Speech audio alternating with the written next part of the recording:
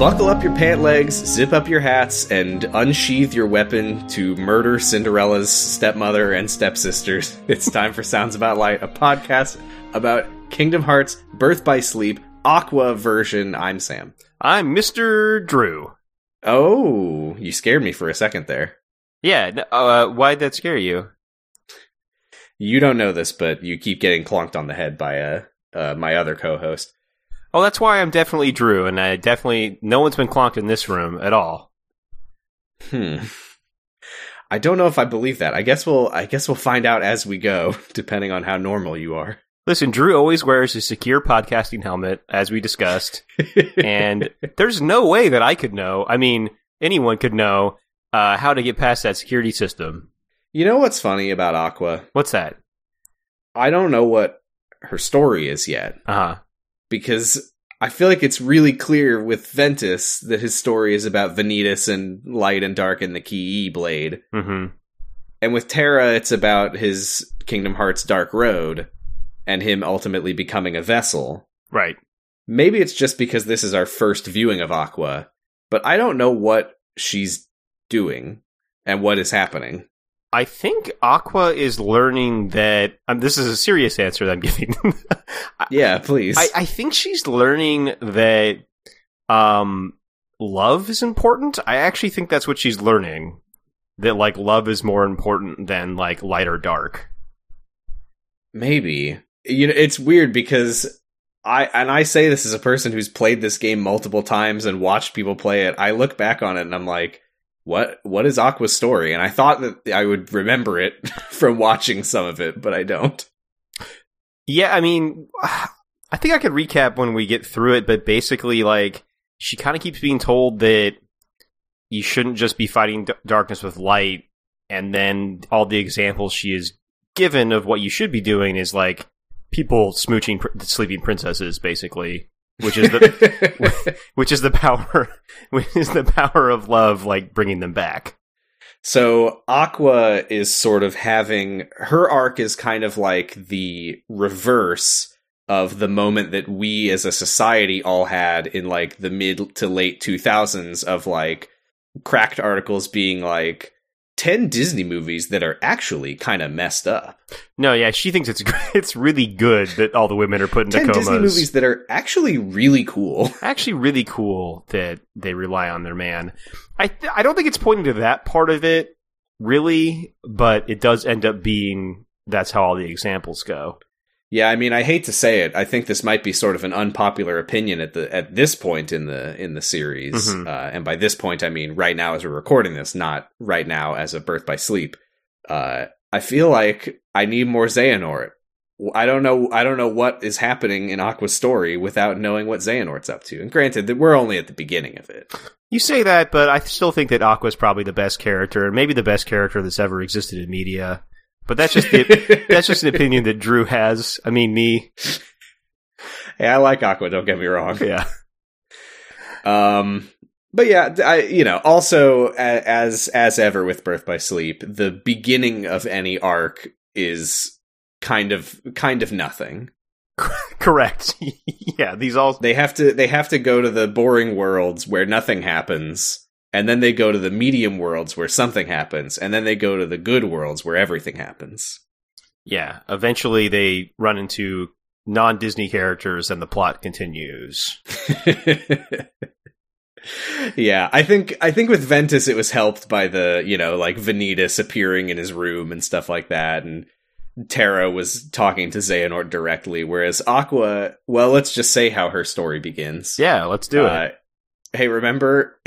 at the Mark of Mastery exam when Terra says he wants to be alone and Ericus says, Aqua, as our new Keyblade Master, you are entitled now to certain knowledge. And we're like, oh, what's it going to be? We cut to Ericus talking to Aqua and he's basically just like, so that's pretty much it. Yeah. I guess we're not entitled to certain knowledge. We don't have the Mark of Mastery yet. I feel like I do. Yeah, I guess actually that's fair. I don't have it, so they couldn't give it to any of us. Because anyone could watch this game.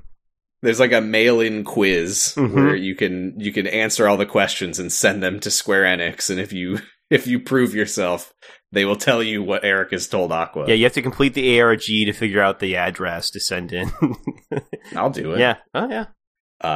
So that's very disappointing, but whatever. We see the part that we saw before with Terra, where Ericus gets a call from Yen Sid on the wall phone. Terra shows up.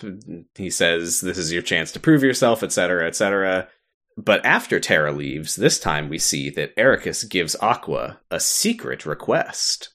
Oh. But not that interesting. Don't get too excited, because it's basically what we already knew, which is follow Terra around and bring him back if you're worried about him. Yeah, I think the only little interesting thing we learn is that Aqua basically thinks that Ericus is wrong about this and says he's not as weak as you think. Yeah, that's surprising, considering that every time she talks to Terra, all that she says is, "Terra, you piece of shit." Well, right, yeah, that's why I was interested to learn that she didn't start thinking that way. Yeah, and when we find out why she thinks it, it doesn't make any sense. Yeah. I mean, the one thing that bad thing she thinks he has done is pretty bad, but it kind of feels like she should have interrogated her source of information a little bit better. Very much so. And also, the line, "I've been to the same worlds as you and I've seen what you've done," we get our answer. What did she see him do? And the answer in 2 out of 3 cases is nothing. Nothing. And didn't even hear about anything bad he did in most cases. I can't believe that in the Drouth Woodlands, she doesn't even... There's not even like a mention from Snow White of like, "And that mean man Terra." Yeah, Ventus gets that, but she doesn't. It's really weird. It doesn't make any sense. No. I don't know why she doesn't hear that. Yeah, she says, "I'll bring Terra back." Snow White and is I'll sleepy prove and things needs a worthy. kiss. That's why she doesn't hear it. Yeah, speaking of worlds that don't exist, and where nothing happens, Aqua watches Ventus watch Terra leave, then watches Ventus leave, and Ericus watches Aqua watch Ventus watch Terra leave, and says, "Bring him back," and she says, "Okay." And then she gets on her weird glider and flies away. I like her glider, because she's like holding a thing that kind of looks like a bow, but it's like the steering wheel. I don't know. It's pretty cool looking to me. It's kind of like, what if the handlebars of a Segway were like 6 feet wide And floating. and floating in a key, Yeah. which is pretty cool. Yeah, it's a good look. Yeah, of course, Ericus doesn't give any reason why she needs to go get Ven. He just knows it's bad for him to get out there. Yeah, which makes sense. I don't think that really needs much justification. Obviously, we know that there is more to it than this, but I think it makes perfect sense for Aqua to be like, "Oh yeah, he's a little baby boy." That is true. He's somewhere between 10 and 18 years old. That's right. It's he says like it's unusual that he's even letting them go fly around in space at all. Right. Yeah. So it makes sense that he's not too happy that Ventus gets on his cool hoverboard, even though he should be really happy about that. He should, because it looks awesome. But now it's time for some classic Birth by Sleep time fuckery, because yeah, what the fuck? Aqua, who leaves, from her perspective, maybe 10 seconds after Terra and Ventus, the first place that she arrives is the third world that Terra goes to as he is leaving. Which is the first one Ventus went to. Yeah. She arrives in the Castle of Dreams, Cinderella world, as Cinderella is running out the door at midnight. She bumps into Terra. We got this conversation before. She learns that Xehanort's looking for pure hearts of light. She says, "I'll stay and talk to the prince." She made me realize how powerful it is just to believe, etc. I wrote that down again, because it's such a... Just to believe. She made me realize how powerful it is just to believe. And Terra leaves. The only thing that we get from Aqua's side specifically here is that as Terra leaves, Aqua thinks, Terra's a nice boy, and he'll be just fine. I wish... Yeah, it's funny that... Yeah. Her turn doesn't make any sense, you're right.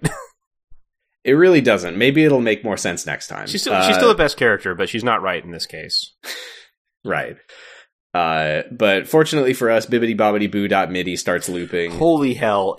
Oh my god, I can't believe there's no other music. Other worlds get more music, right? I mean, most worlds have one, like, field theme and one battle theme. Yeah. It's just that this one is a short looping MIDI of Bibbidi Bobbidi Boo. Well, and I swear, I mean, maybe I'm wrong, but I feel like at least in the other worlds, like, sometimes you get, like, sad song .mp3. Yeah, in, like, cutscenes. And, like, cutscenes and stuff, and I feel like in Castle of Dreams, you just keep getting Bibbidi Bobbidi Boo no matter what. There was the time when Terra was here where they were playing the saddest, most dramatic music, and then they cut it off to immediately start looping Bibbidi Bobbidi Boo. You can hear somebody, like, chunking in the cassette tape to play Bibbidi Bobbidi Boo. Like, physically pulling Yoko Shimomura away with a vaudeville hook. Pressing play on their Walkman. So Aqua crosses paths with Cinderella's stepmother, Lady Tremaine, and her daughters, and as they walk past her, she feels a sudden flash of unversed negativity, and then the dumbfuck prince runs over to her and says, "You came back! Oh, I'm sorry. I thought you were somebody else." Well, it makes sense, because Aqua's a princess, too. This is a man without object permanence. He has face blindness. He saw a pretty lady and thought, pretty lady. She has blue hair. She's wearing pointy armored boots and weird dangling cloth something or others. You want me to give my actual theory for why he had this little flash of thinking she was the same person? It's because she also has a heart of light, like Cinderella. Ah. Because we get some hints about that later on, and I think that's probably what's going on. That's interesting, and I had not actually thought about that. I do think that there is potential for Aqua to be a princess of heart. Well, considering the way in which they pose her as being parallel to Kairi and all that stuff, I think that makes some sense. And there's a thing Vanitas says later on that makes sense too. Huh. We'll have to keep an eye on that. Yeah. Because that has not been followed up on in anything beyond this game, but that's interesting. Well, maybe it was true for this game, and then they were like, oh, but we don't have time. Maybe, but there is some stuff in play as of this point in the series where they could potentially go back for that if they want to. Okay. So that'll be interesting to see if that ever comes up again. Where are we? Oh yeah, so Prince Charming runs over and says, "Are you? Oh, sorry." And then the Duke says, "I've got the glass slipper. I'll find her." Blah blah blah. One thing that I love about the way that they adapted Cinderella into Kingdom Hearts Birth by Sleep is how much of a not problem it is here. He literally says, like, "Oh, I've got permission from the king. We're going to go door to door all throughout the kingdom, and we will ask every young lady to try on the shoe. We will start with the closest residence, Lady Tremaine's house." Well, it's also the only residence because they're the only people that actually live in the kingdom. So it's going to be pretty easy to figure out. Yeah. So yeah, Aqua goes next door to Lady Tremaine's house to meet the neighbors. The Duke is already inside, meeting the stepsisters Drizella and Anastasia, and this is one of the funniest moments in Kingdom Hearts, as Aqua just, like, listens at the door, hears the stepsisters just, like, introducing them. Like, she literally just hears them be like, "I'm Drizella, I'm Anastasia," and she just goes, "As I feared, there is darkness here." Shing! Yeah, it's basically the scene where an action hero pulls out their gun and gets ready to go in and start blasting.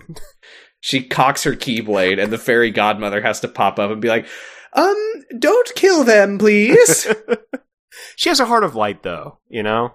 She has a heart of light, but also what we're forgetting is she was trained by Ericus. Oh, sure. Yeah, gotta kill the darkness. Yeah, Ericus is the man who gave her that Keyblade and let her be a Keyblade master, so it's no surprise that she was ready to go in there and start blasting. We now learn, probably to me, one of the wildest theories of darkness and light in Kingdom Hearts.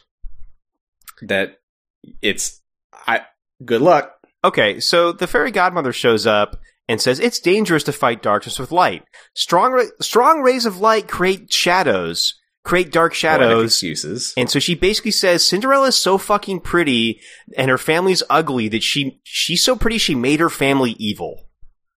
She does say, she even goes as far as to say, like, things like kindness and beauty, which are considered aspects of light in worlds like this, or something like that. Yeah, which you would consider an aspect of light. Yeah. Whereas, presumably that means that if you go to Wonderland, for instance, and the Queen of Hearts is there, and she's like abusing the cards and getting Alice's head chopped off, and we're like, well, that's her beliefs. Right. But yeah, according to Kingdom Hearts, it's Cinderella's fault that her family is evil now because they got jealous of how pretty she is. It's so strange. Yeah. And I mean, literally Aqua, she's ready to attack for no reason other than she just like hears their ugly voices through the door. Well, she also got a flash of villainous intent off of them as they went by earlier. That's true. It is odd though, because we have seen all the stuff over the course of the series of characters being like corrupted by darkness and being like puppeted by Heartless, like Clayton and such. But when I described the flash of negativity, it's literally like the screen goes black and we see like the glowing red, like unversed eyes symbol. It's crazy. So yeah, they do seem to be like corrupted by the unversed, which is not something that I think ever happens before or after this. I don't think so. But yeah, you know, this whole part is also starting to kind of align with Xehanort's theory of light and dark too, which is like too much light ends up creating darkness. See, I get that, and I'm not fundamentally against that idea and that premise. However, I do think it is wild to approach the plot of Cinderella and be like, well, you know, yeah, she was being abused by her wicked family, but if you think about it, they were jealous because she was so pretty. Oh no, it sucks. I just think that it does align, and it actually ends up kind of aligning with Grandma Kyrie's big story at the end too. Mm-hmm. Which is about how people started coveting light, and that made darkness grow. And that's exactly what's happening here, is they're coveting her being pretty, and it made them evil. Right, and I am going to be fascinated to see if someday, somewhere down the line, Kingdom Hearts tries to really, like, pull these narrative threads together to show us what it sort of believes is good and right in that sense, because there's so much in these games that suggests that, you know, darkness and light need to be in balance. The solution that makes everything better is not just if someone is being a meanie, hit them with a key until they aren't. Like, okay, I get that. Yeah. But when they have stuff like this, it makes me wonder, like, what should have happened? Like, should Cinderella have been a little meaner? Like, I don't really know what it means. I don't even know if it's actually blaming her. It just kind of acts like this is just a fact of the universe. Right, and the fairy godmother says, fighting darkness with light is dangerous because the light can deepen the shadows. What you should do is, Cinderella has a little tiny friend, not Ventus in this case, who is working hard right now to keep her light from fading, and you need to go help him. So the key is not to fight the darkness with the light, because the light can deepen the darkness. The key is to brighten the light, thereby deepening the darkness? I don't know. Is this just trying to get across the idea of balance? Like, don't destroy the darkness by killing the three of them with a Keyblade. Balance it out by giving Cinderella a makeover. Yep.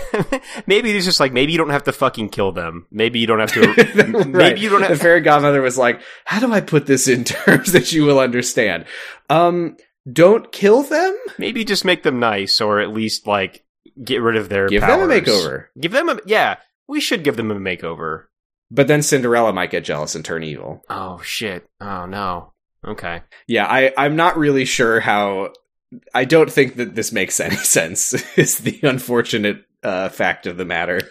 True, but I do think we've maybe learned how Ven got so small. The fairy godmother did it. Yeah, that's my guess, at least. I mean, she very well might have, because she does it to Aqua right here, so that she can help Jacques. Yeah. And we find out that help is in the form of, once Aqua has been shrunk, Jacques is dragging a key to Cinderella's room because she's been locked up. And he sees the Keyblade, he says, oh, you know Ven, etc.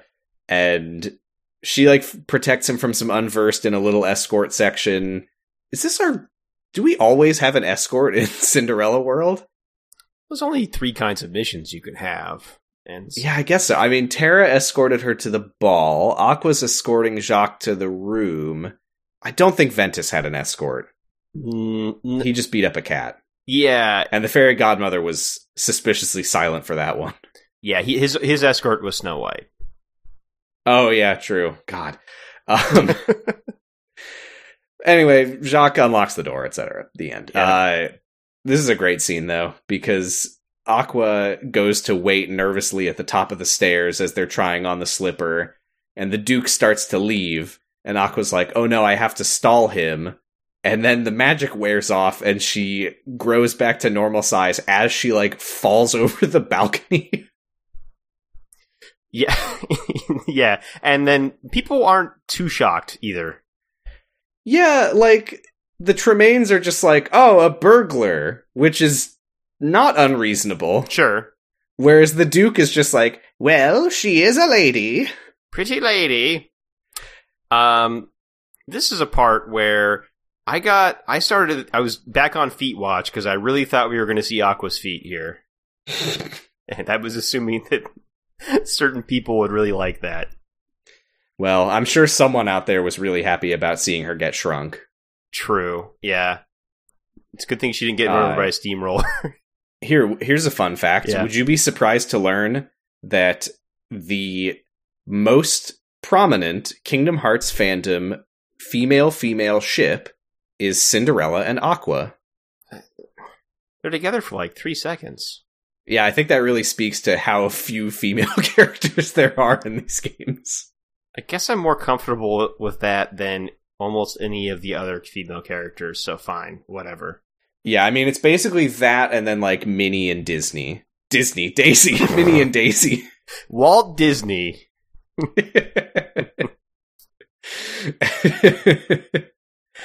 Yeah, so we get to see this sizzling chemistry as Cinderella tries on the slipper and Aqua is in the room when it happens. I mean, I could see the fic being popular because you can sure write about feet. So there you go. Anyway, yeah, Cinderella runs out of her room and, is in the movie scene. Oh, can I try it on? Oh no, Lady Tremaine tripped the Duke and he broke the slipper. Oh no. That's okay. I have the other slipper. And then he grabs it and he kisses it a bunch. Why does he kiss it so much? I think he does in the movie. What a little freak. He's a little freak. He's got a weird shaped head. Yeah. This is, again, though, the fact that this is literally the first place he went. I'm like, I don't think that this level of work warrants kissing the glass slipper 6 times. No, he's just excited to kiss a lady's slipper. Right. He just started looking and he found her immediately and he's like, oh, thank goodness! It is soundless, but you do see his lips puckering. Yeah, they did not do a kissing sound effect at all. Yeah. Here's a funny shot as we cut to the top of the stairs where Jacques alone is jumping around and cheering for Cinderella. Compared to the original shot in the movie where there's like 10 different animal friends. Yeah, she has way less friends in this version. But yeah, the PSP can't render that many friends. No. So the Duke, I guess he just like takes Cinderella to the palace or whatever. And Lady Tremaine says, I will put her in her place. And this is weird because we then cut to outside where Aqua is like standing in front of the house. Mm-hmm. And she hears a scream from the forest, and the Duke runs back to the house and says Cinderella was attacked by a monster. And Aqua runs ahead, and the Tremaines are all standing over Cinderella, cackling evilly with an evil pumpkin carriage unversed. Yeah. Which I guess just means that Aqua was, like, hanging out alone in their house. Was she robbing them? Well, they probably have some, like, elixirs and, you know, a couple potions. That's true. What am I saying? Kingdom Hearts player characters are constantly robbing people. It's part of being a Keyblade Master. That's right. She was just going through all their chests and getting their potions, their tents and cottages. Maybe they might have a gummy block. There's no gummy ship in this, but maybe they'll have a gummy block anyway. Yeah. Yeah, that she robbed them blind, and then but they're full of darkness, so it's fine. Yeah, well, they're full of darkness for now because Lady Tremaine goes, "This is what happens when you go against our wishes," and then there is a Green Goblin pumpkin bomb that just falls from the sky. Yeah. And it cuts away, but we just, as it explodes, we hear the wicked stepmother and stepsisters scream and die? Oh, yeah. Question mark? Willem Dafoe got them. They're dead. They're fucking dead.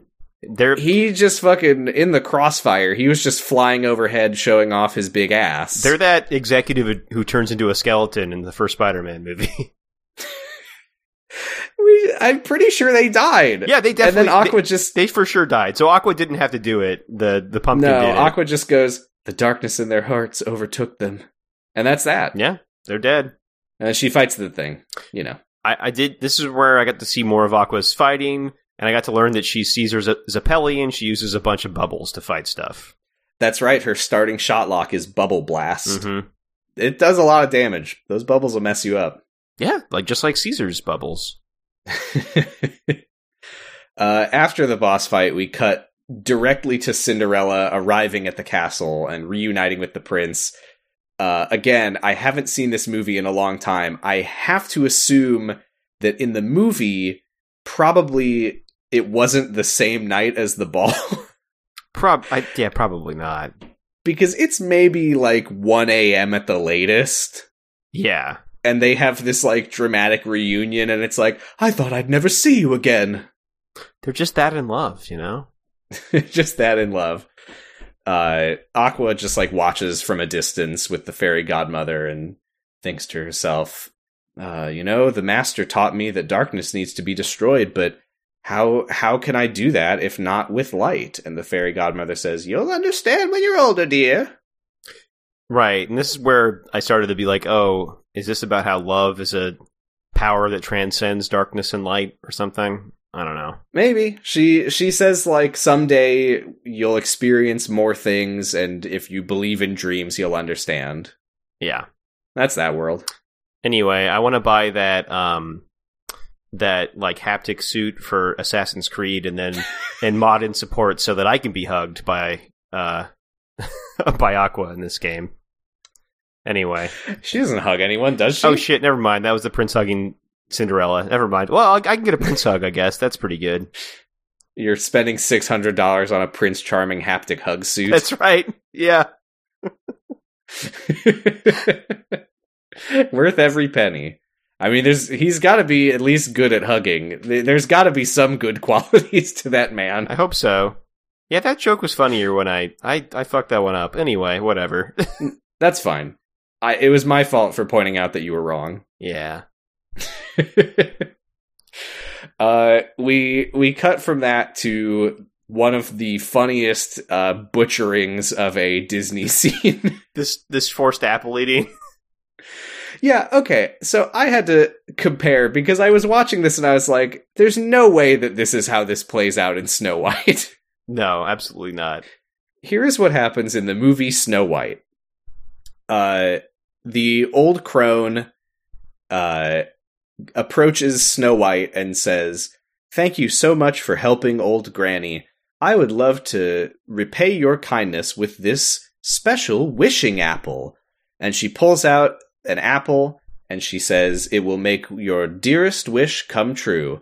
And Snow White is a little intimidated by this old creep, but she hears that it can make a wish come true, and she says, "Oh, is that true?" And she says, yes, of course. And she says, "Well, I do. There's a prince that I blah blah blah, and I wish that we live happily ever after." and it keeps cutting to the old crone, like, watching and rubbing her hands together maniacally as she takes a bite, and she said, God, it's really creepy. She goes, breath stilled, blood congealed, and then Snow White collapses. Yeah, it's dark shit. In this, an old woman backs Snow White against the wall, gives her an apple. Snow White looks terrified and takes a bite and then dies. Yeah. Yeah. And there's no dialogue from the old woman. There's no dialogue from Snow White. All we get is the old woman going, It's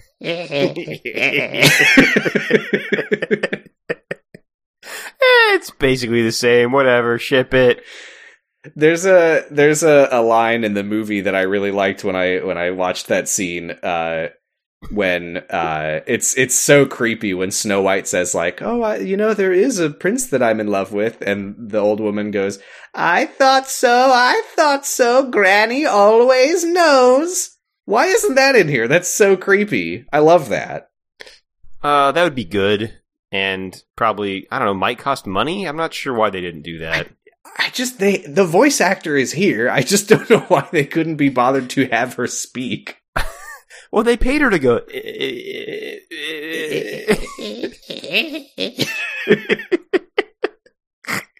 That's almost as good.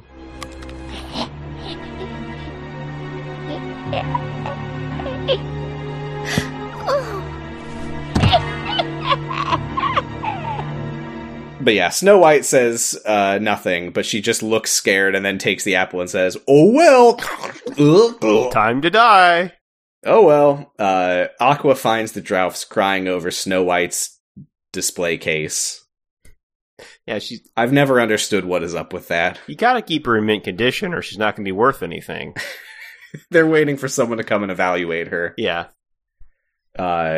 And, they tell her about the Wicked Queen and the apple and all that, and Aqua says, I will go to the castle and see if I can help. Parentheses, I can't. Yeah, this is where we got my favorite line read of the whole period, where Grumpy goes, when we went to work, she gave us all a kiss. And as I asked you earlier, I hope you put the actual audio in, too. Oh, I will. Thank you. And when we went to work, she gave us all a kiss. And there it is. Great. Yeah, Aqua, though, she contributes nothing in this world. She's there. She may as well not have been, and not only does the world get nothing out of her being here, I don't think that she gets anything out of being here either. Well, she gets to see that love wins again. That's love kiss. That's it. Big. She goes to the castle and she sees unnamed prince. There's another thing I had forgotten about this movie. He's not a character. I looked it up to be like, this guy's got a name, right? Nope. Nuh-uh. She sees unnamed prince standing by well from movie, and he says, did anything happen to that girl with the beautiful voice? I'm like 30 and she's 12 or something. And Aqua says, the plot of Snow White is happening, and he says, that's terrible, I'll go help. Yep. And then Aqua needs something to do, so she just goes to the room with the mirror, and I guess the mirror's still... The queen's not even here. No, the mirror's just still juiced up. It's got some residual goop on it. I do like when the face appears in the mirror and Aqua backflips 10 feet away from it. Yeah, it was a very sick backflip. Yeah, but not sick enough, because apparently 11 feet is the range of this spell, because she does get pulled into the mirror. She fights the mirror for no goddamn reason, and then afterwards, the mirror basically says, well, bye. The mirror's like, great job. Oh, I have the line written down here. It goes, the queen is gone, my service done. Adieu, O victorious one. Like, Thanks. Why'd you bother? Why say anything? Why mirror? They couldn't think of a fight. They had a scary tree unversed for Ventus. They had the mirror for Terra, and then they were like, what should Aqua fight? Shit. The mirror again. I realized something watching this time, that it's like kind of fucked up that this isn't like a mirror fight where you fight yourself. Because that would be cool. That would be cool. But no. But no. Oh well. we go to Aqua at the cottage. She just teleports back. And the prince is here and he kisses Snow White and she wakes up. And everyone turns around and claps for Aqua helping. And the Droughts celebrate and Aqua watches and says, this seems like a really good movie. I love this. This is my favorite Disney movie. Go watch it now on Disney+. She flashes back to Ventus when he was asleep. I don't know that we ever really got much context for Ventus's coma. I assume that was literally just when Tara asked him where he came from and he screamed and passed out. Yeah, I thought this was maybe the next day or something. I guess he was asleep for some time after that. But then he woke up and Aqua in the flashback says, "It's a miracle! Master, Tara, get in here!" And then she flashes unback and we see Snow White kissing all the Droughts on their heads and they wave and cheer for her and the prince carries her away. And then Aqua says, "Every waking is a new journey. Maybe Ven left because it was his time." And I don't know where she got any of that from. No, me neither. I mean, I think they just really wanted to create some sort of tenuous connection between Ventus and Snow White. It doesn't really work. They did that with Tara in Enchanted Dominion when he saw Aurora sleeping, and he was like, "This is like when Ven was sleeping." Oh yeah, they did do that. This is great though. This is the Birth by Sleep equivalent of what was it in Pride Rock when it's like Timon and Pumbaa are being chased around by lions, and Sora goes, "You can never forget your true buddies." Yeah, it is kind of like that. Sometimes they forget to like have any sort of thematic arc, so they just have someone say something that sounds kind of meaningful at the end. Yeah, they were like, we had to do this world again, so check. Yeah, Aqua just watches and says, "Wow, Disney Plus. Now streaming in the future." Subscribe for full price with the offer code Kingdom Hearts. We're going to make you pay extra, actually. Yeah, that was like Disney's terms for Square Enix. It's like, we'll let you do this, but you have to funnel people into our streaming service to pay even more than they normally would. The streaming service we won't invent for 15 years or whatever. They knew. But we know we're doing it. They knew. They knew. Aqua goes straight to Maleficent's castle this time. And she sees Aurora's heart flying away. We know from Ventus's story that she arrives just before he leaves, so Ventus has just freed Aurora's heart. And yeah, when we saw this from Ventus's perspective, Aqua like interrupts him arguing with Maleficent and says Tara would never do that. This time we see it from her perspective and learn that she doesn't even know what the claim is. No, she just saw the heart fly by her when she got there, and I guess she put it together? Maybe. But yeah, she just says Tara would never do that. She backs up Ventus and says, "No, you evil whoever you are. Tara is a good boy. Ventus, come home." And he says, "No, I can't." And he runs off. But now we get Aqua's perspective of this scene, where Maleficent says something about the Keyblade, and Aqua says, "How do you know about the Keyblade?" And doesn't Maleficent say, like, "Hey, do you want to be my sidekick and, like, unlock all the doors and treasure chests for me?" She does, yeah. She says the Keyblade is a source of power that allows one to obtain anything and everything. And when she says no, that's when she's like, Maleficent says, "Xehanort's right, you are a most stubborn girl." Yeah, so I think it was Ventus's... I can't remember, actually. It was Tara. Tara's the one who talked to Maleficent and seemed to know a little bit more about Xehanort than she let on. Yes. This time we learn... It was pretty obvious that she knew a lot more than she was letting on, but now we learn, like, she talked at length with Xehanort. Like, he told her about the Princesses of Heart. He talked about Ericus and his pupils. They're best buds. They probably did a Joe Rogan podcast together. Yeah, it's right after the Mickey one. Right. They cleared out of the studio and trying to think about the timeline. I think Mickey would have filed into the studio after Xehanort and Maleficent left. Oh, true. Right. Yeah. The weed smoke heavy in the air, and then Mickey Maleficent's green flames. Disney would love it if you made a bunch of art of Mickey being high with Maleficent. Oh man, can you imagine if someone did that? Yeah, that'd be crazy. Too bad that's probably never happened. No way. So Maleficent, she just drops Aqua into a dark portal. Bye. Yeah, it's pretty funny. And Aqua appears in the dungeon, and Prince Philip is there. They kind of catch up on the plot of Sleeping Beauty, and the fairies show up and they rescue him, and they say, "We will now do the scene where we rescue him." And Aqua says, "I'll watch." Wow, great scene. Don't the fairies tell the prince he has to go alone, and then Aqua just goes, "I'm going with you"? I don't remember them saying that he has to go alone, but if that did happen, that's very funny. I think that it might not have been phrased exact that way. It's like something you must face yourself or something, and then... Oh, I think he says, "I'm the only one who can break the spell." Maybe that's it. Okay. And then Aqua says, "I'll help."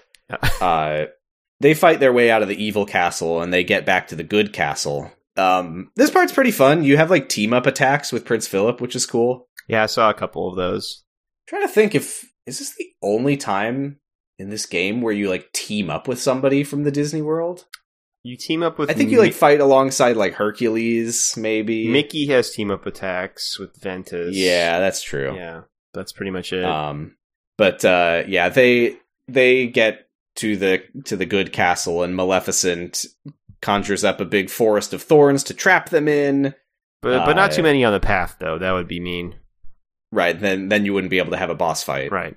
This is a cool fight, though, because Maleficent... Well, before the boss fight, Yeah. Maleficent confronts them, and Aqua is like, "What did Xehanort tell you?" And Maleficent says, "I'm not going to answer that. Anyway, Terra is so evil." And Aqua says, "No."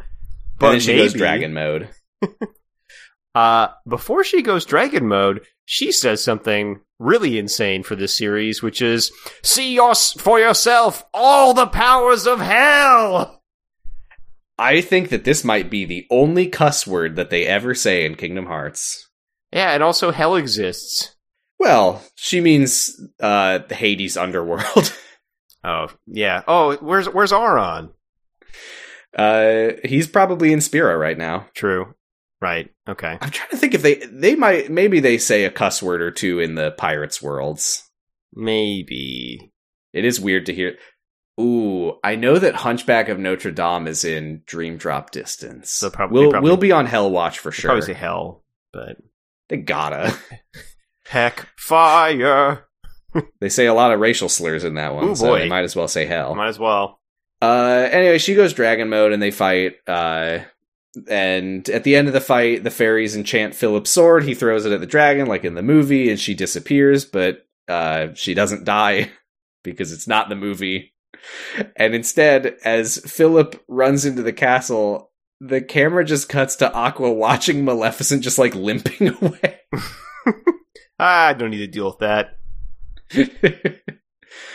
And yeah, Aqua like taunts Maleficent like, "You were defeated by love, you weak loser." And Maleficent says, "Love? Love is an insignificant thing that could never defeat someone like me." And Aqua says, "You're too clouded by darkness to understand how epic love is, you old loser. That's how I remember I it. bet you don't even have a boyfriend or husband." And that's the only thing that matters. That's what we're learning in Kingdom Hearts Birth by Sleep. Owned. Philip kisses Aurora awake. Problem solved. Aqua tells Maleficent that darkness will never be able to defeat a heart of pure light. And Maleficent says, "As long as light exists, it will create darkness, and in time, all the hearts of light will belong to me." And then Aqua says, "I hope Terra doesn't turn evil." I'm not going to deal with this anymore, though. I will smoke an evil stepmother, but this lady should probably get a pass for now. We get Xehanort Report 6. Oh shit, I didn't read this. Ah, fuck. Oops. I'm going to read it right now. Read it right now. Okay, cool, I read it. This is one of the classic reports explaining like rundowns of world building that I already got into when we talked about Kingdom Hearts 1. Mm-hmm.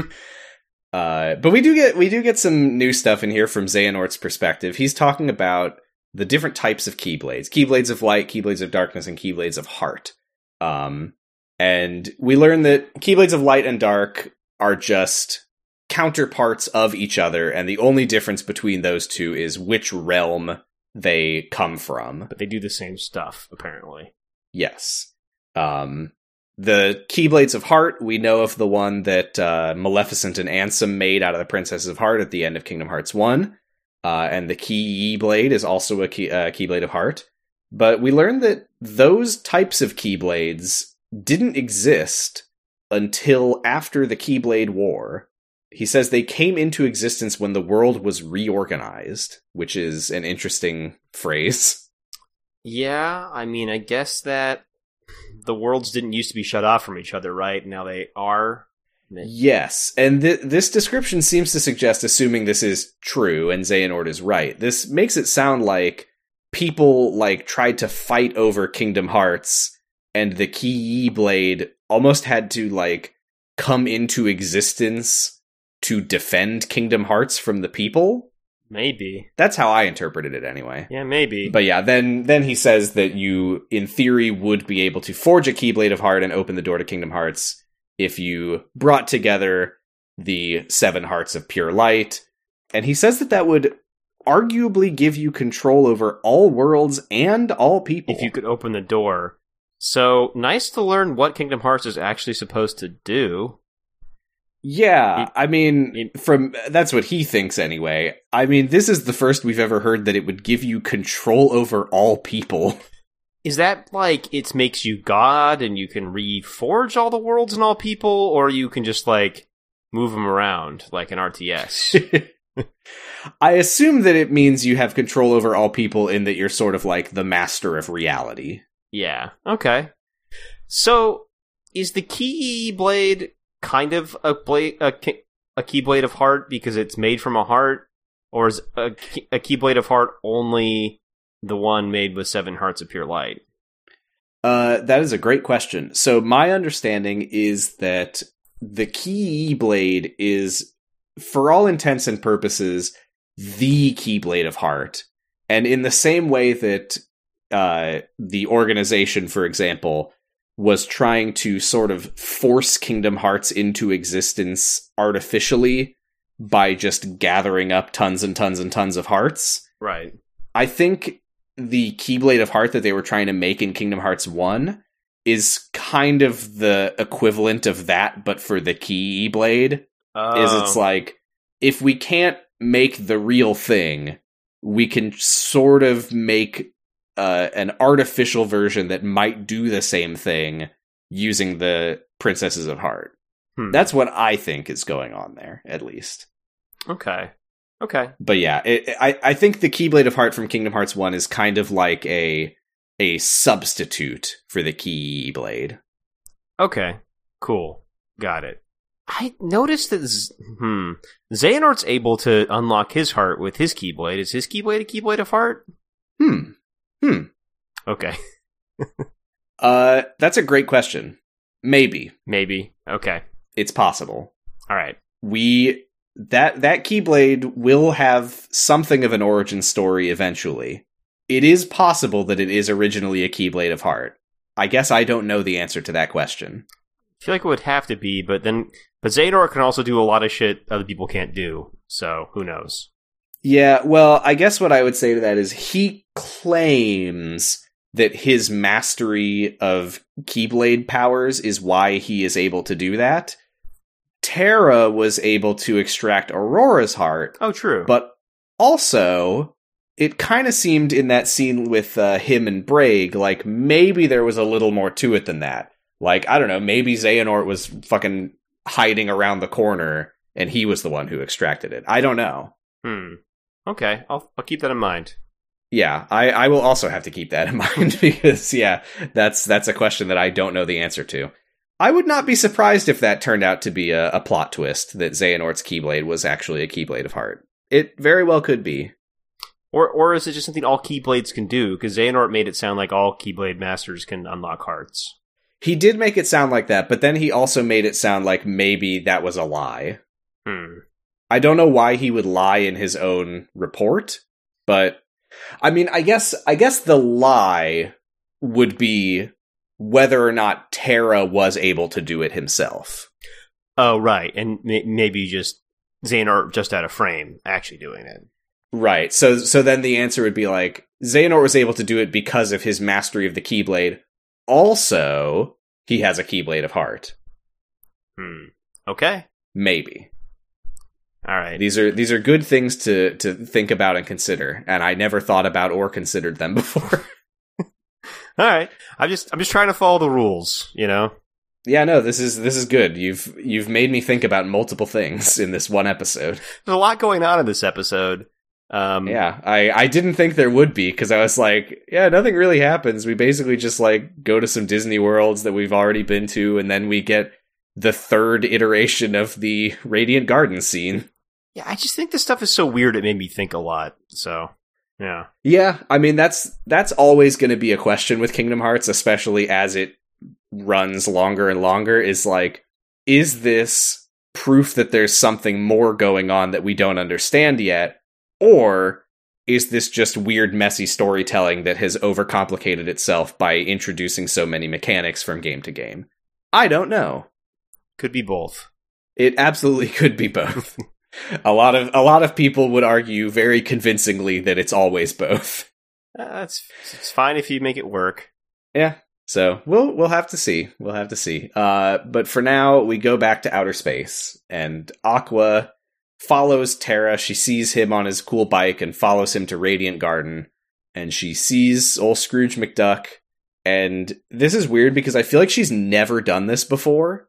She gets like so polite. She respects her elders, I guess. I don't know. I guess so.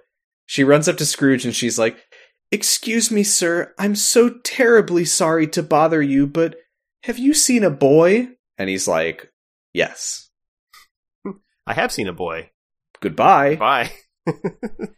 He points her toward the castle, thinking that she means Ventus. I think she says, like, "Have you seen a boy who doesn't look like he's from around here?" Which, true. Well, I think she was looking for Ventus, right? She was following Terra. Oh, right, I guess so. But she's also supposed to find Ventus. All right, yeah, fair enough. Yeah, she just didn't know that Ventus was here yet. Got it.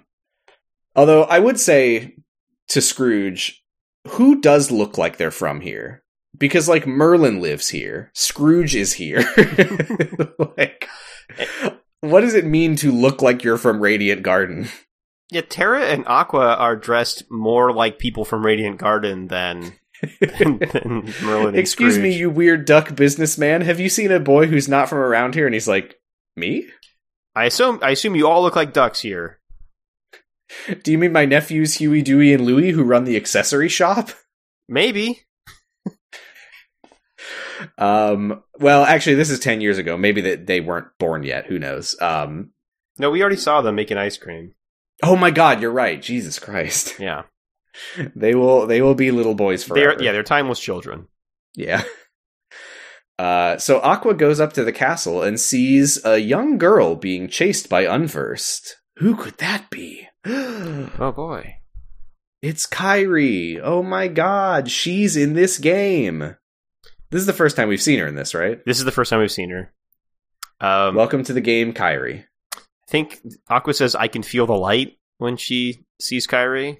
Yes, she notices that the girl has a powerful light, and this is a point of contention, is that when Kairi is scared of the Unverse, she runs up to Aqua and puts a hand on her Keyblade. Maybe an accidental bequeathing? Could be. Although by that logic, Jack Sparrow will get a Keyblade. Well, he's going to, and he's going to kill Sora with it. Wait, with it? He's going to get a Keyblade and then still follow through on his plan to kill Sora for his? Yeah, he's a pirate. He wants all of them. Oh my God, if Jack Sparrow became like the overarching villain in the end, when he finds out about all these other Keyblade wielders and he's like, "They will be mine!" He would. That's my Jack Sparrow He would impression. want Kingdom Hearts. I mean, he's a bad person. Every time Sora teams up with Jack, he's like, "I have to make sure that my ally Jack doesn't find out about any of the larger story." Yeah, he will murder me and try to take everything from me if he learns more about this. That'd be cool. Hey, I'm all for Jack Sparrow becoming a villain in Kingdom Hearts 4. If they must bring Pirates of the Caribbean back, at least do something more interesting with it. Yeah, they won't. They won't. Then Mickey just like falls out of the sky, I'm pretty sure. Yep, my notes once again say Mickey me likey cool Mickey. Yeah, he just leaps onto the screen from nowhere. And says, "Get that little girl to safety." And Aqua says, "Who are you? Why do you have a Keyblade?" And he says, "No questions right now. Let's go." And then you beat up the Unversed. Yeah, Aqua puts Kairi somewhere. She just ushers her off screen to safety. Mm-hmm. And they fight the Unversed. Aqua and Mickey introduce themselves to each other, and they kind of look at Kairi and they say, "I feel like we were both brought here to protect her because her light may have been what drew the Unversed here." And then Mickey says, "How about we join forces?" Once again, Mickey is blasting off again. I feel like this time he actually goes like, "Uh-oh, here I go again." Yeah. And does he like scream something about like bye-bye or whatever as he's flying away? I think he does get a little outline where he's like, "See you real soon."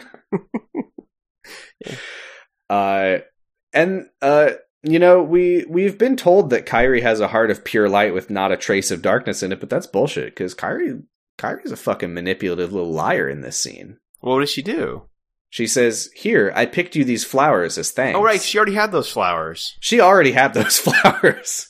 Kairi, you little liar. Well, maybe she's clairvoyant, and she did pick them for Aqua. I knew you would come save me, so I was running away from the monsters, and I was like, I better pick some flowers in case someone saves me from these.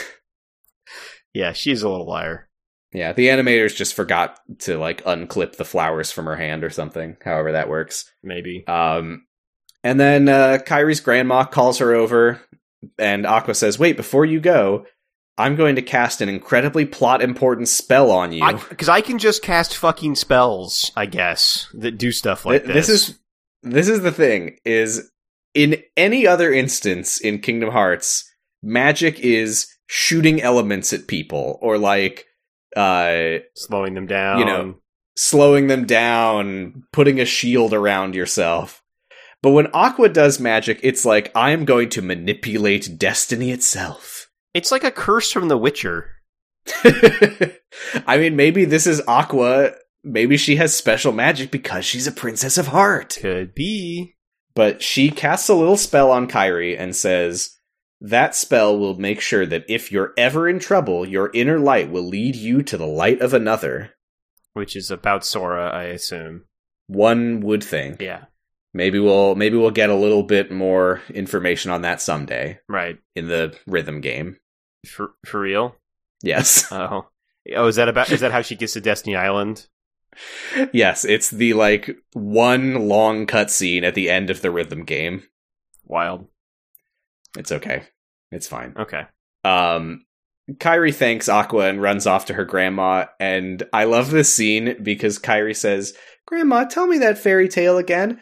And her grandma repeats the fairy tale from Kingdom Hearts 1. We don't need to repeat the whole thing, but if you have anything in particular you want to say about it, go for it. But I just wanted to say first, as we hear the fairy tale, we watch like a looping shot of them walking away from Aqua as Aqua does not get any smaller in the background.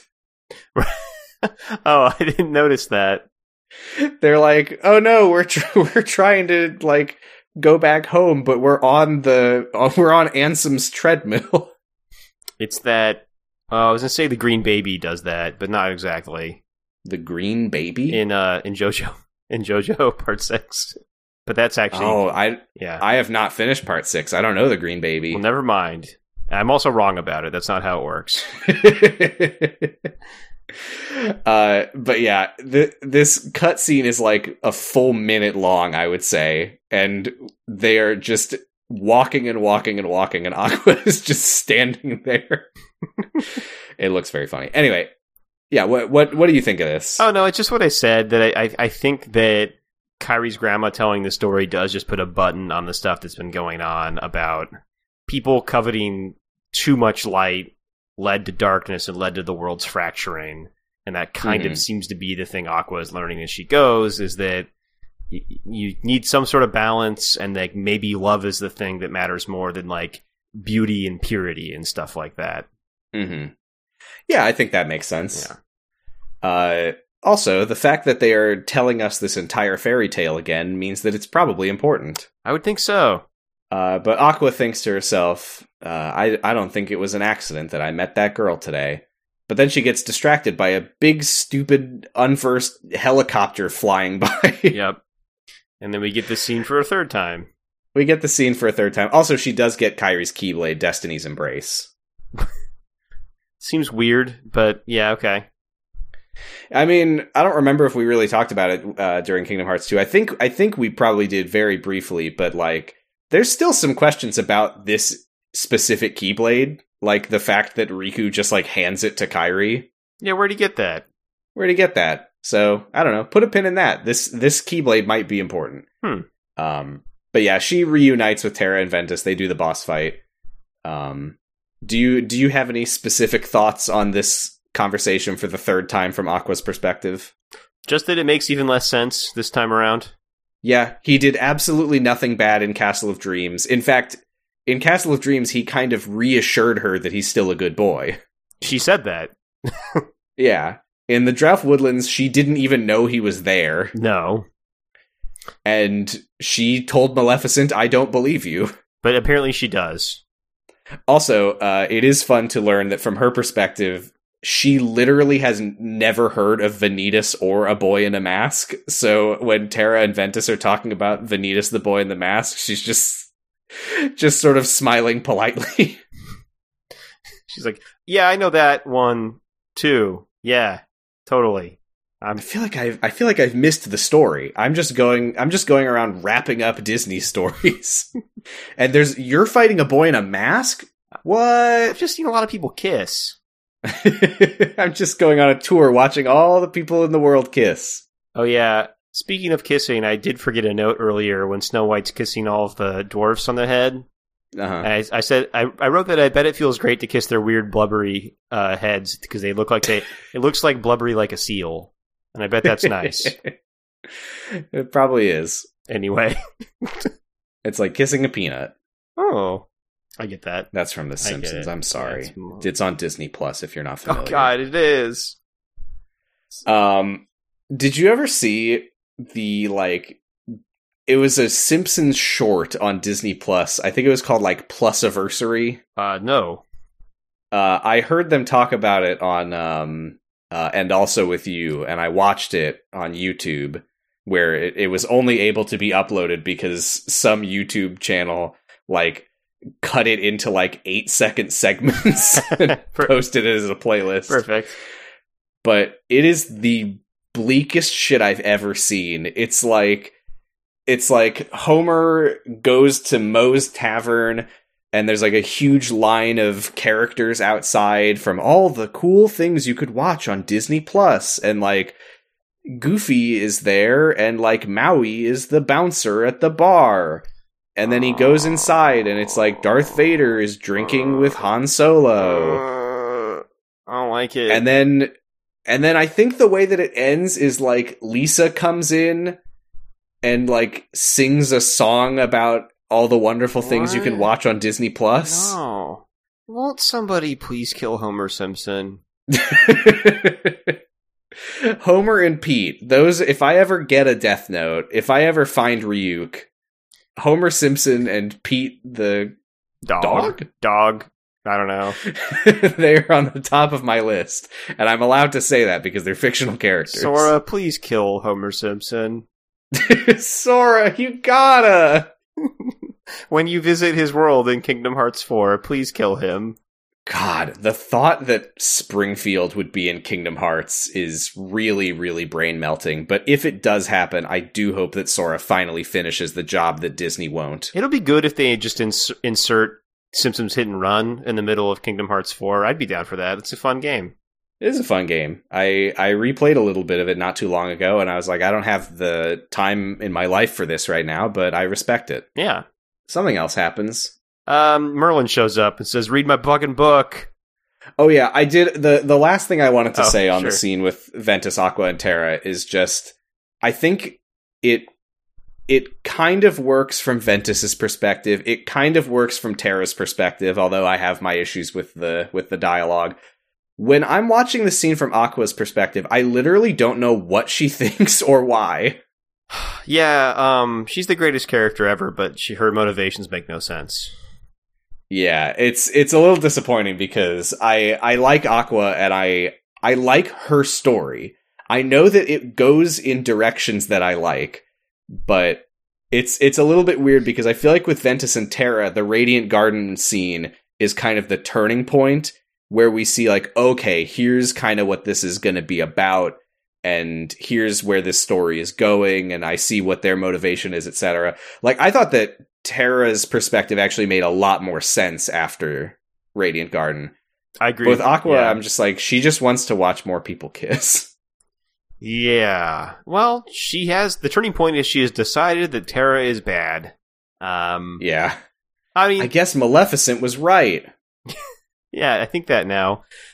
I mean, this is the classic first third of a Birth by Sleep story where it's not as good, so maybe it just gets better in the next parts. Yeah, I hope so. She heads back to the town square, and she crosses paths with Merlin, who just goes, "Oh, fine, I get it, here's the damn book." Yeah. Do you actually get to play this minigame and I just don't get to see it, or they just off-screen get stronger? Oh, is it one of those boards? Is it just a challenge? It just unlocks the command just board unlocks for the Underacre command Wood. board. Okay. Yeah. That's why we just don't But also, you might not have read it, but Merlin, for some reason, has Xehanort Report number 3. Sinister. Do you need to read I it? do need to read it. I didn't read it. 3. Xehanort, how are you 3. distributing these reports? They're all over the place. Okay, I read it. That's pretty interesting, too. We kind of get... It's almost Xehanort's perspective on the fairy tale, huh? Basically, yeah. He talks about the buffers that keep the larger world divided didn't used to exist. No walls of light. He takes a bit of a more ominous angle, though, where he says nothing prevented one from physically interfering with the next. Yeah. That's definitely how he sees things. Yeah, he says, the world was full of light, lots of Keyblade wielders were about, they started fighting over the light. He says they learned of the Keyblade's true use. So again, his perspective is basically, the Keyblade War, correct. Good, yes, do that. You should be using it to dominate each other, or fighting so that the Keyblade will exist? I think when he says the true use, he means to summon Kingdom Hearts. Got it. Okay. Because that's what they were fighting over, is Kingdom Hearts. And oh, fair. Yes, okay. He says what we've been saying, Kingdom Hearts is an aggregate of hearts, worlds have hearts, worlds' hearts are behind a door, the plot of Kingdom Hearts 1. Yeah. I think this is kind of interesting because it's sort of him getting the idea for what Ansem does in Kingdom Hearts 1, which is... he kind of realizes, if you gathered all the hearts of the worlds in one place, that would probably bring Kingdom Hearts into existence. Because they're big, they're more. Because I assume they're just a bigger heart than a normal person's heart, or something. I have to assume something like that. Yeah. I don't think we ever see the heart of a world. No, not yet. And we never will. It's because they look. That's that. Because they look silly. They don't want to. They don't want to render them. Nomura drew it one time. They looked at it and said, "Nope, we're not going to show that." It looks like a cartoon heart. So it's like a heart symbol, but it's like bright red and like beating. It's like when George Lucas was meeting with the people making some Star Wars game, and they wanted to have a Sith in it, and George Lucas was like, "Yeah, you can put a Sith in it, but only if you name him Darth Icky." And they were like, "We just won't have a Sith in our game. That's fine." I haven't heard about that. I think Boots talked about it on an F+ one time, and that's where I learned that. Probably the Wikipedia episode. Probably, yes, my favorite episode that I'm in. God, did you ever play Paper Mario? Yeah. I'm just thinking about Tub of Blubba's Heart. Oh, Tub of Blubba's Heart. Yeah, that's probably what it looks like. You open a door and there's a little cartoon heart that's like, "Hey, what are you doing in here?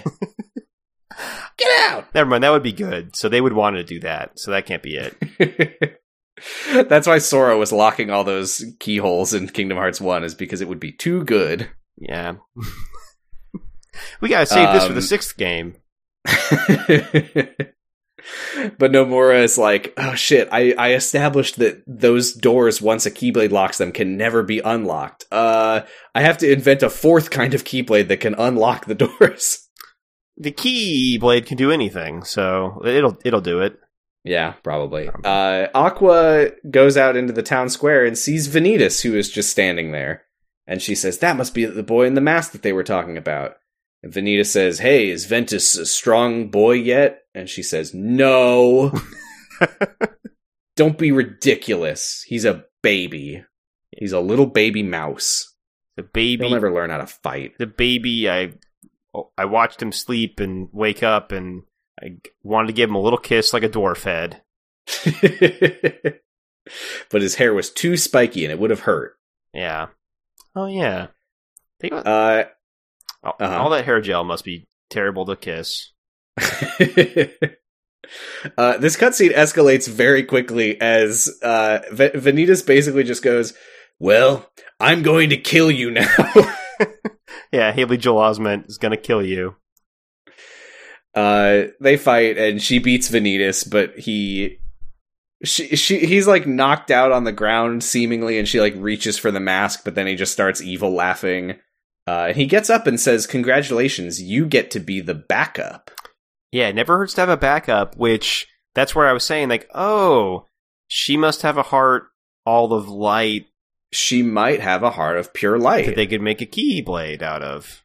That is interesting. Or I had never thought about this, but I'm thinking more and more about it. Although to make a Keyblade, she'd have to have like a little bit of darkness in her heart that they could pull out, right?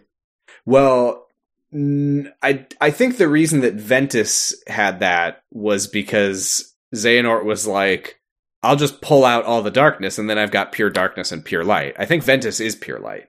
Now.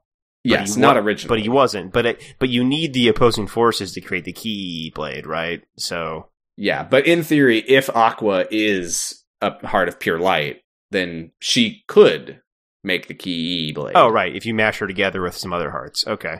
Yeah, like, they could go find baby Kyrie and give her Destiny's Embrace. Oh, no. And if she attacked Vanitas, it would make the Keyblade.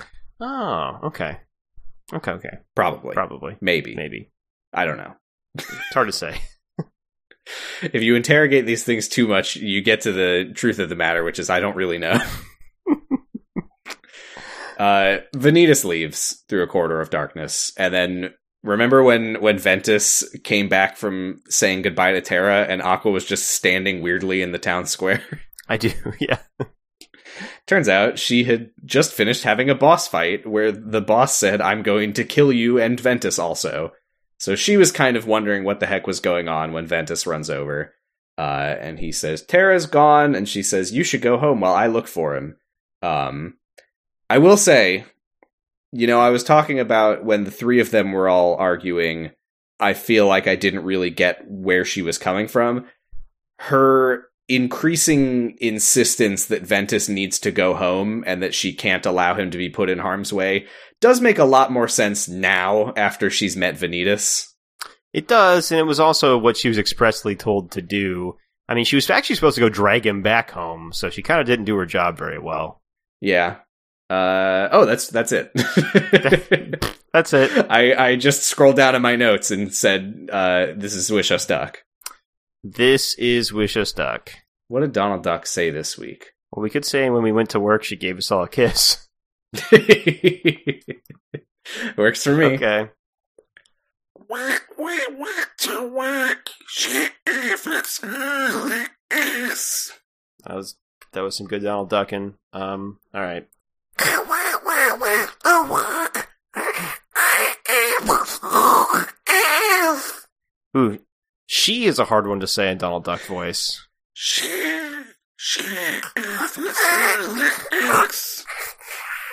I can't do that one yet. All right. Well, I did my best. That's all we can ever ask for. I guess the first week I went to co-host and asked for questions for the podcast, and we got one question from friend of the pod. We actually have 2 questions. We got 2 questions? Okay. Yeah. Well, I got one question from Joe. And Joe asked, did you finally learn what Nording is? And yeah, I think so. I think it's what Xehanort did to Terra, which is replace your heart with his heart.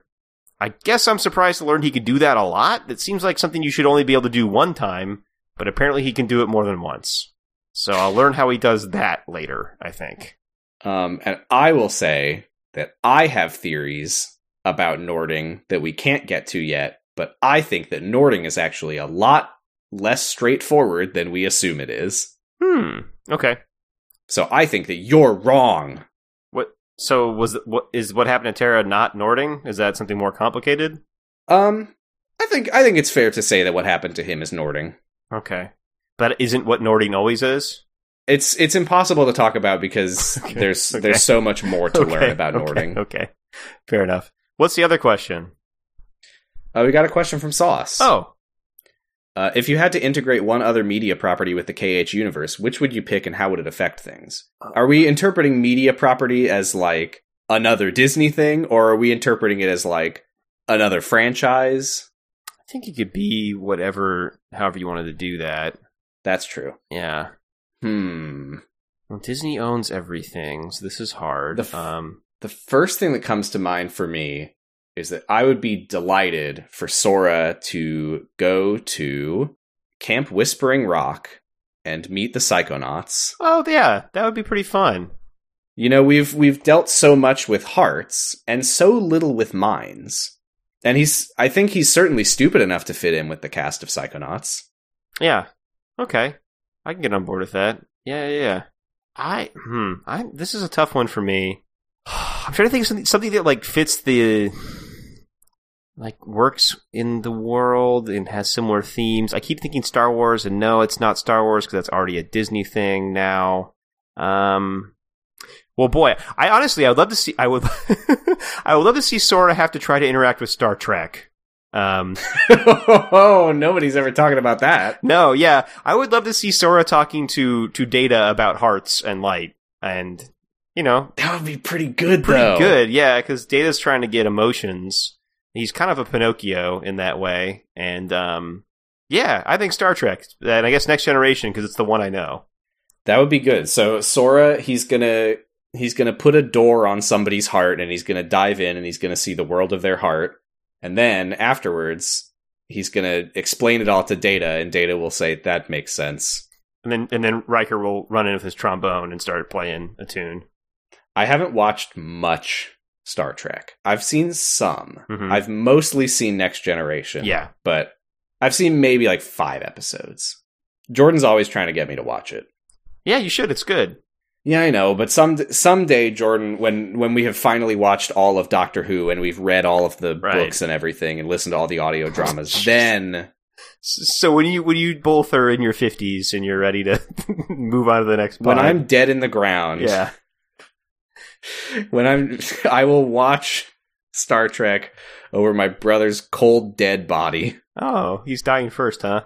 Well, I'll also be dead. Oh, okay. Your spirit will watch Star Trek. Sounds good. That's right. My ghost will flutter out of my corpse and it'll turn on the TV and watch Deep Space Nine.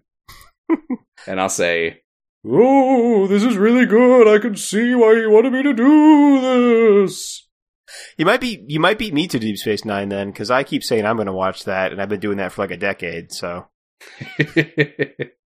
Well, then you've got a decade's head start, because I haven't even started intending to watch it. Got it. Okay. Yeah, maybe I'll be watching it as I die. Yeah.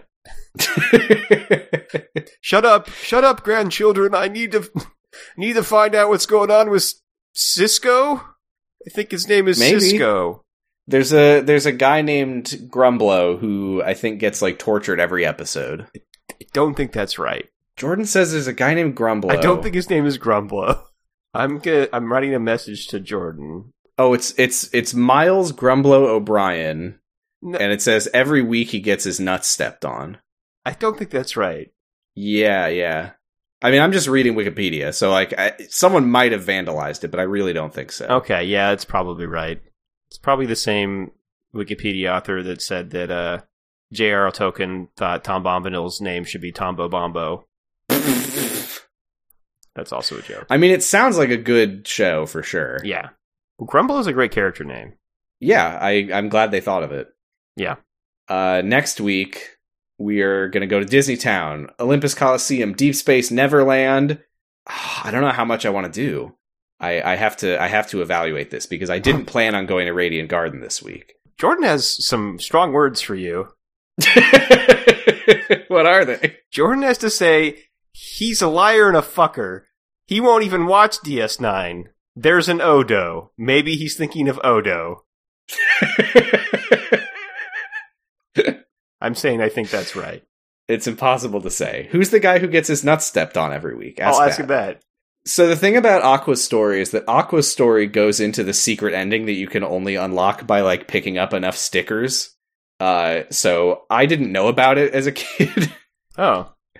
But yeah, we're gonna have more Aqua than we'll have either of the other two. So we might slip a little bit into the realm of Endgame next week, but the true Endgame will come after that. Okay. All right. Wow. But we'll see. We'll see how much I have time to watch. Is Jordan mad? He didn't respond to that question. Maybe he hasn't seen it. We're on Twitter at SoundsAboutLight. We're on co-host at SoundsAboutLight. I'm on co-host at Positive Stress, and you can listen to my other podcast if it still exists after what I have sort of said to Jordan, Dr. Huh, where we had to take a couple weeks off accidentally. Jordan was actually here just yesterday, but there was no way in hell that we were going to record in person. But I think we should be back on Monday. All right, exciting. I'm on co-host at Achilles Heelys, and there's new F+ out with me in it, which is r/creepy encounters, and it's a fun one. Yeah, I haven't. It's queued up. I haven't gotten around to it yet. I mean, the name is frightful. It's scary. There are skeletons, so I guess trigger warning for spooky skeletons. You can keep this a secret if you don't want to spoil anything. Is it creepy encounters in the sense of like creepypasta? What if a fucked up guy was looking at you, or is it like here's some shit that I experienced IRL? Oh, these are all non-fiction stories, according to Creepy Encounters. So it's just a bunch of creepypasta. Oh, okay. Because I was literally like, I'm terrified to learn what Redditors think is like a creepy interaction to have with somebody. No, it's supposed to be like... I guess the answer is like if their face falls off. It's supposed to be real, true, creepy stories that happened to you. I was talking to my classmate in school today, and he was a skeleton. And he perceived me. This was... No! We're hosted on Noisepace.xyz, where you can listen to other podcasts like Special Grade Snacks, which is back to talk about Jujutsu Kaisen Season 2, baby. How many fingers will he eat? There's only 10 to go around. Oh, right, that's what happens in that show. I've only seen 2 episodes, but I assume that every other episode he eats a finger. Yeah, for people who don't know about the show, it's just a show about a guy who eats fingers. It's like it's just a show about a guy who eats fingers for fun. He's kind of like Joey Chestnut, but for fingers. There's other podcasts as well. There is And Also With You, which I mentioned earlier. Yeah, that's a good one. That's a good one. Check them out at Noisepace.xyz. And like we say at the end of every episode twice in 2 different funny voices, Keyblade. Let's wait for you to do it. Keyblade. Nope. Whoop. Wah! I gotta do a better one than that. Come on.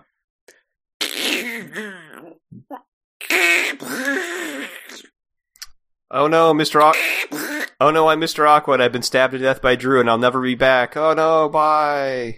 Wait, what? What? Oh no, now it turns out that Mr. Aqua was the one who had all sorts of interesting theories. Hey, Drew would never have those. Oh, I'm dead. Bye. Oh well. Bye. You honor our humble home, my lord. Quite so. May I present my daughters, Grisella and Anastasia? As I feared, there's darkness here. Wait! It's dangerous to fight the darkness with light, my dear.